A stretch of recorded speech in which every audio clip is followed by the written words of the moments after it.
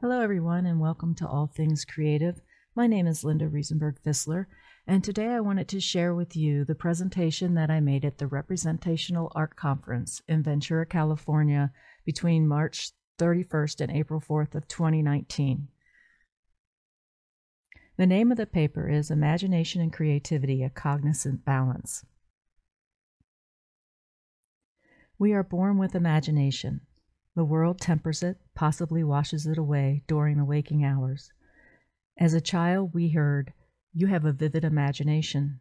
Somewhere along the way, imagination was suppressed by society's pressure to fit in. Imagination, in most, became disconnected from the world we live in daily. Creativity and innovation are recognized and rewarded by corporate America. It provides inspiration for new products that all of us enjoy.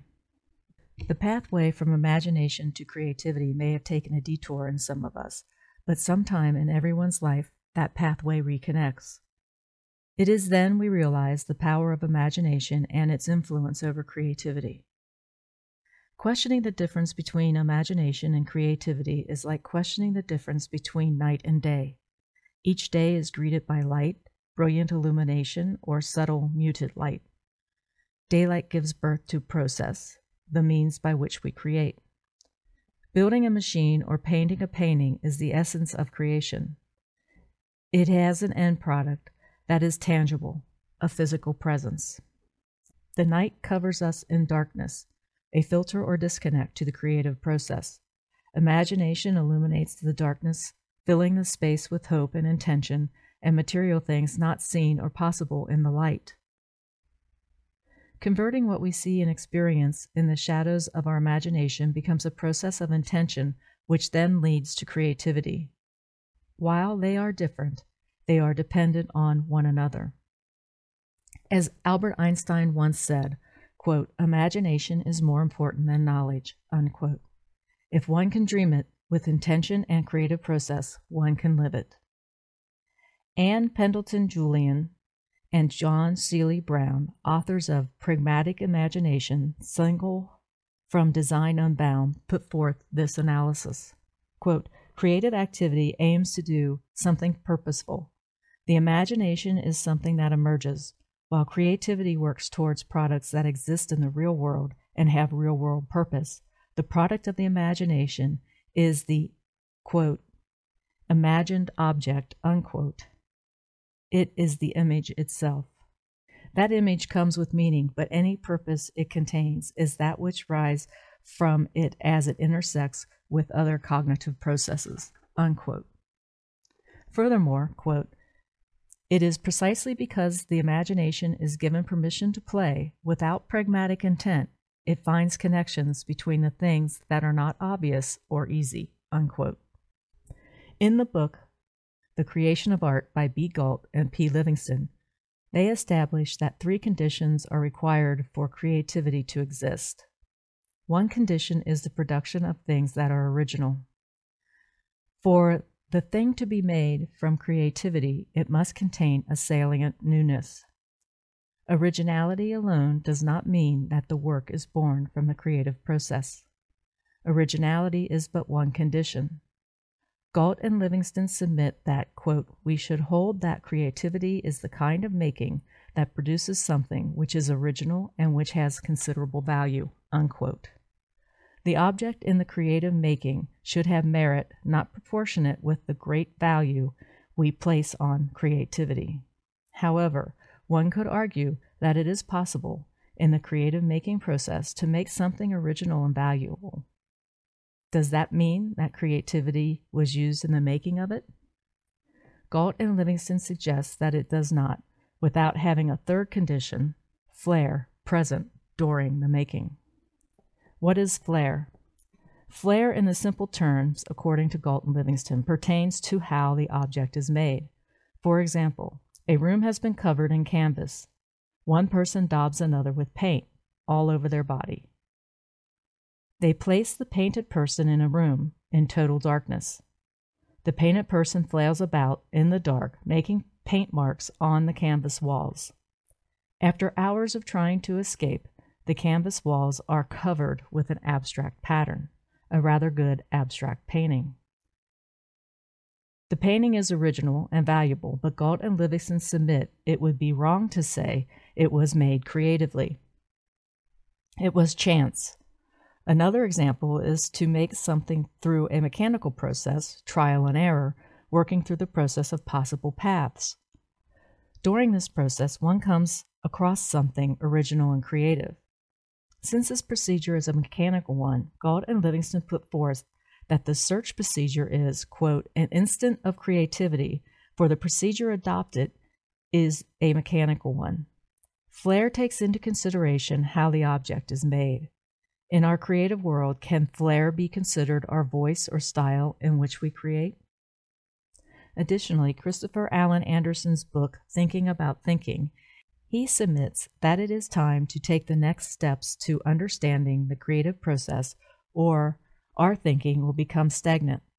This suggests that currently our thinking is not cognizant of the creative process, or that there is no recognized connection between imagination and creativity. Anderson submits, our ability to think, our ability to educate, and our ability to survive will depend on that knowledge. Without this knowledge, we can be cognizant of the balance that holds the key to our success in an endeavor to think and live. Furthermore, Anderson states that, quote, the creative process binds our lives and consciousness. It is the vehicle we work through as it is of our natures, unquote. An understanding of the creative process is an exploration into the process itself, with little thought given to imagination. If we focus on imagination, its power seems to stifle. Anderson suggests that alignment to the creative process is manifested. Some may say that manifestation is simple, and yet knowing how to create that moment or object can sometimes be daunting. In that space, we may say we have a creative block as we stand before a white canvas, unable to manifest anything in our imaginations that drives us to put down the first mark. We search for that, quote, moment of sparkling creativity, unquote, the moment of balance between the physical creation and intangible imagination. Anderson states, quote, to know creativity is to know cause, source, principle, standard, structure, order, imagination, inspiration, is to know balance. The creative process becomes, because it is, the exact process through which we integrate all information into order, unquote. For artists, imagination is the playground for the product produced. Quote, to create one's own world takes courage, unquote, Georgia O'Keeffe stated. Imagination becomes the artist's voice. It is the subconscious playground that emerges over years of work developing as a center of gravity, which in turn provides the confidence to create. Quote, whether to make music, experiment with gestures and color on canvas, wrestle with the string theory, the experimental imagination honors this search. It is focused play, unquote, Pendleton Julian and Celie Brown state. Imagination does not need a center of gravity or the creation process to exist. Imagination avoids boundaries, rules, gravity, and the thoughts of being real. To understand creativity, one must also attempt to understand the concept of imagination. Galt and Livingston suggest that, quote, imagination is more slippery to handle than that of creativity, unquote. Imagination, in of itself, has a variety of uses. Corporations value imagination and innovation, the ability to imagine new products and then create the process to make those products. Imagination graces each individual who then chooses to utilize that skill in various ways. In our childhood, phrases that began with what if or let's say begins the process of imagining. These phrases engage the creative thought process. This usage provides an analytical and trivial connection between imagination and creativity. However, Galt and Livingston suggest there is more to this connection. Let's demonstrate this in a quick exercise. To aid in this exercise, I ask you to close your eyes. There is grass under your feet. A tree stands in the distance. The sky is clear. There is a breeze. There is a creek. Now open your eyes. Each of those statements produced an image in your mind. I didn't describe the tree, the breeze, the grass, but you did by selecting an image and projecting it from your imagination. This is imagery, and the third use of imagination according to Galt and Livingston. Imagery employs the use of sensory presentations and not necessarily instances of imagination. We know the image of a tree because we have seen trees. Breezes have been felt. In our childhood, who hasn't had the kindergarten teacher who told us tree trunks are brown? These are images that our imagination pulls from our memory. Conversely, an image is a type of thought. Quote, an image is an image of something, and that thing need not exist. That is, the thought content has intentional in existence. Unquote. If I say imagine a wet cat, a mental visual image of a wet cat will be different for each of us. A visual image is a kind of thought, and according to Galt and Livingston, quote, and what makes it distinctively visual is not its content, but its mode of presentation. For I may think of how a wet cat looks without visually imagining a wet cat. So what makes the imagining sensory or phenomenal is the mode of presentation of the thought. Unquote. The image of a wet cat can be from memory, a dream, or perceptual image. In the case of a perceptual image, the image is a kind of imagining. This is not to say that imagination is just thoughts. Imagination goes beyond sensory, perception, or dreaming. Imagination is the ability to produce things without any immediate input of the senses. Imagination can reach beyond the known procedures or methods in problem solving and engage in a learning process. Imagination is a cognitive process not limited to experiences. Imagination is the mother of all invention. In our mind's eye, we conjure images, both novel, imagined, and recalled. At the risk of removing all the magic that possibly exists in the balance between the creative process and our imaginations, Galt and Livingston offer two models of creativity.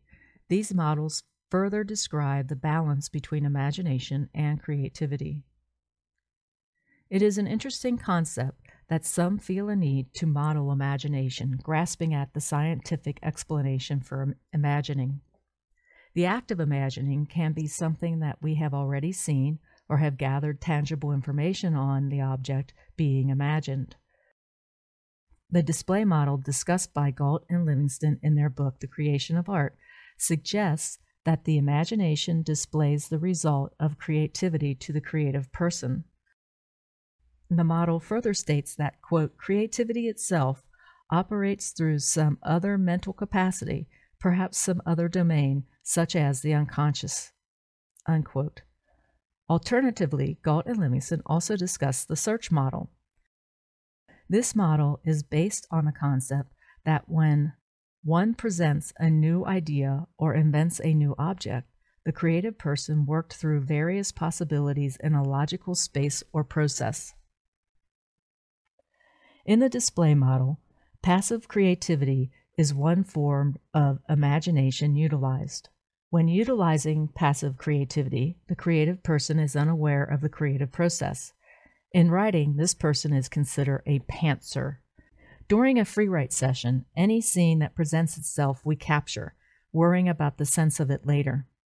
However, that method already employs to a small degree imagining. The images of the scene are being imagined.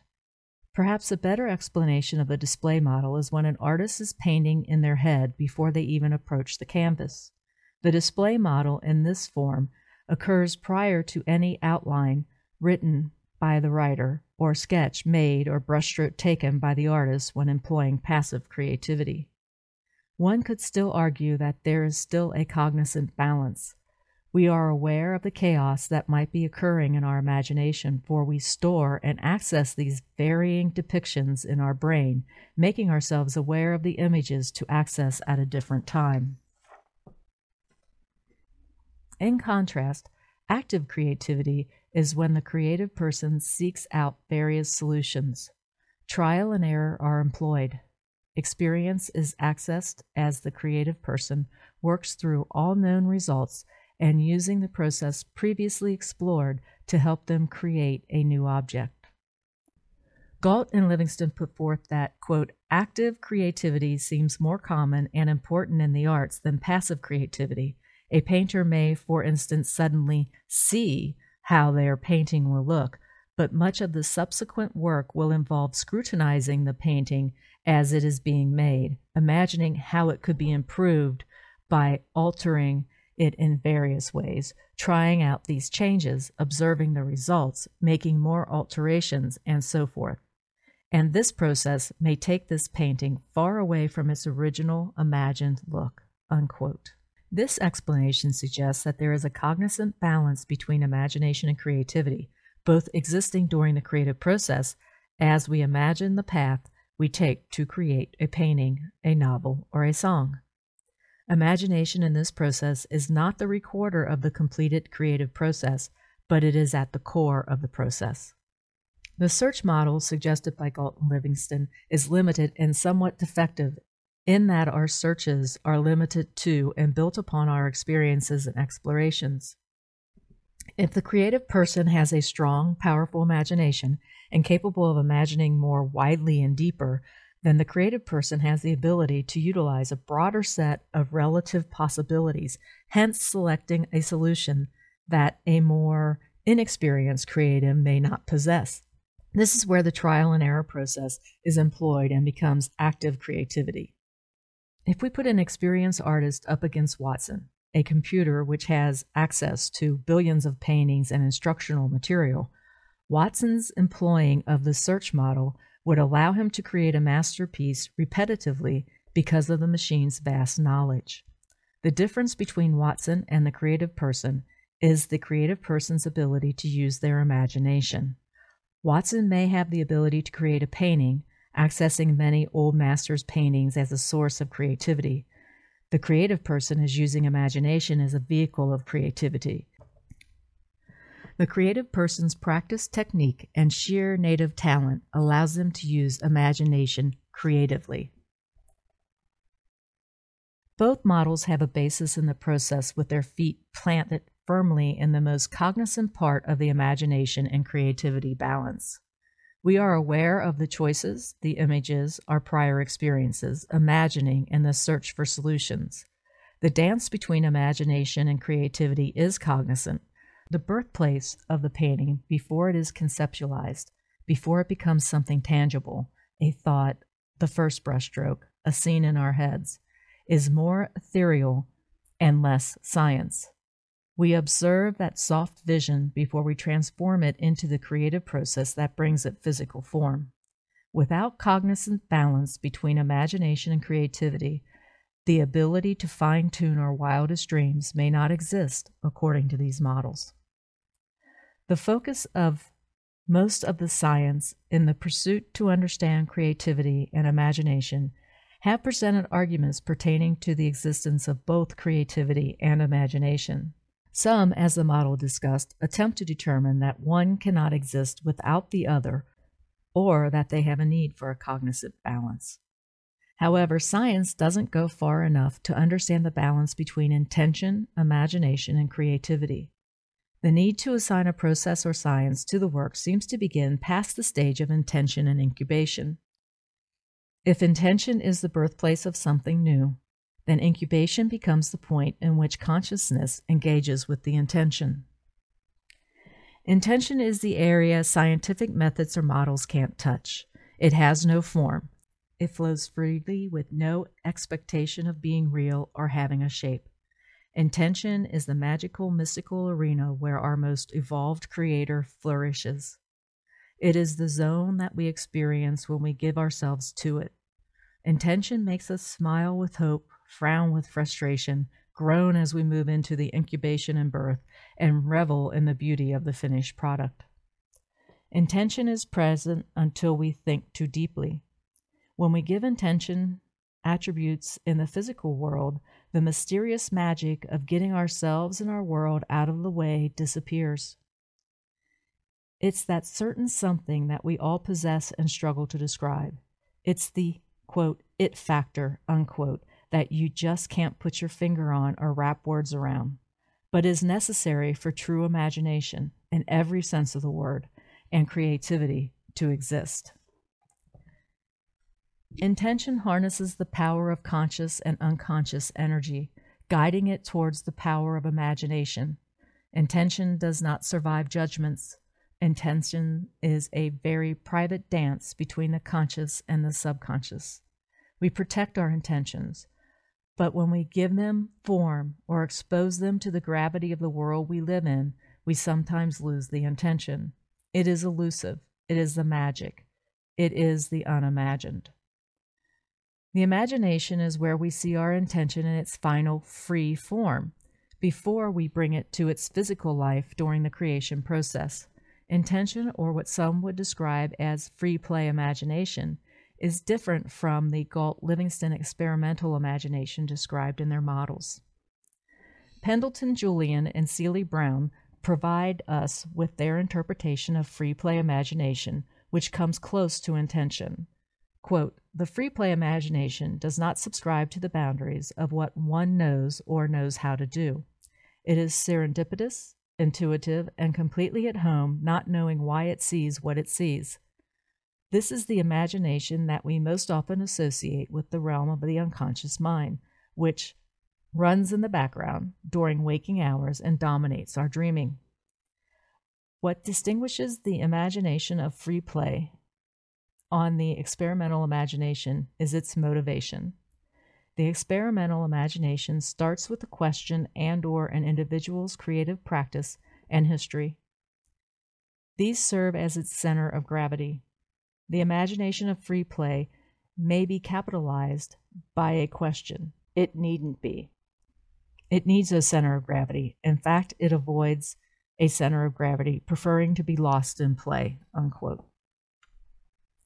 And yet we are reminded by Einstein that, quote, art is standing with one hand extended into the universe and one hand extended into the world, and letting ourselves be the conduit for passing energy, unquote. As our confidence or ego and experience grows, with each accomplished expression of creativity, our connection to playful imagination becomes threatened. The dangers of realizing the cognizant balance may be the loss of playful imagination. Things become too formulaic as creativity seeks out the solution based on prior experience. Fear of exploration and acceptance influences the stretch into the true imagination, the realm of intention, the sphere where active and passive creativity does not exist. Keeping our attention and imagination separate from creativity is the challenge. As Picasso stated, quote, every child is an artist. The problem is how to remain an artist once we grow up, unquote. I leave you with one final thought, expressed by Edgar Degas. Quote, only when he no longer knows what he is doing does the painter do good things, unquote. It has been stated by many artists that creativity takes courage. Maybe keeping one's intentions free, imagination playful, and untouched by the cognizant balance of creativity is where the courage lies.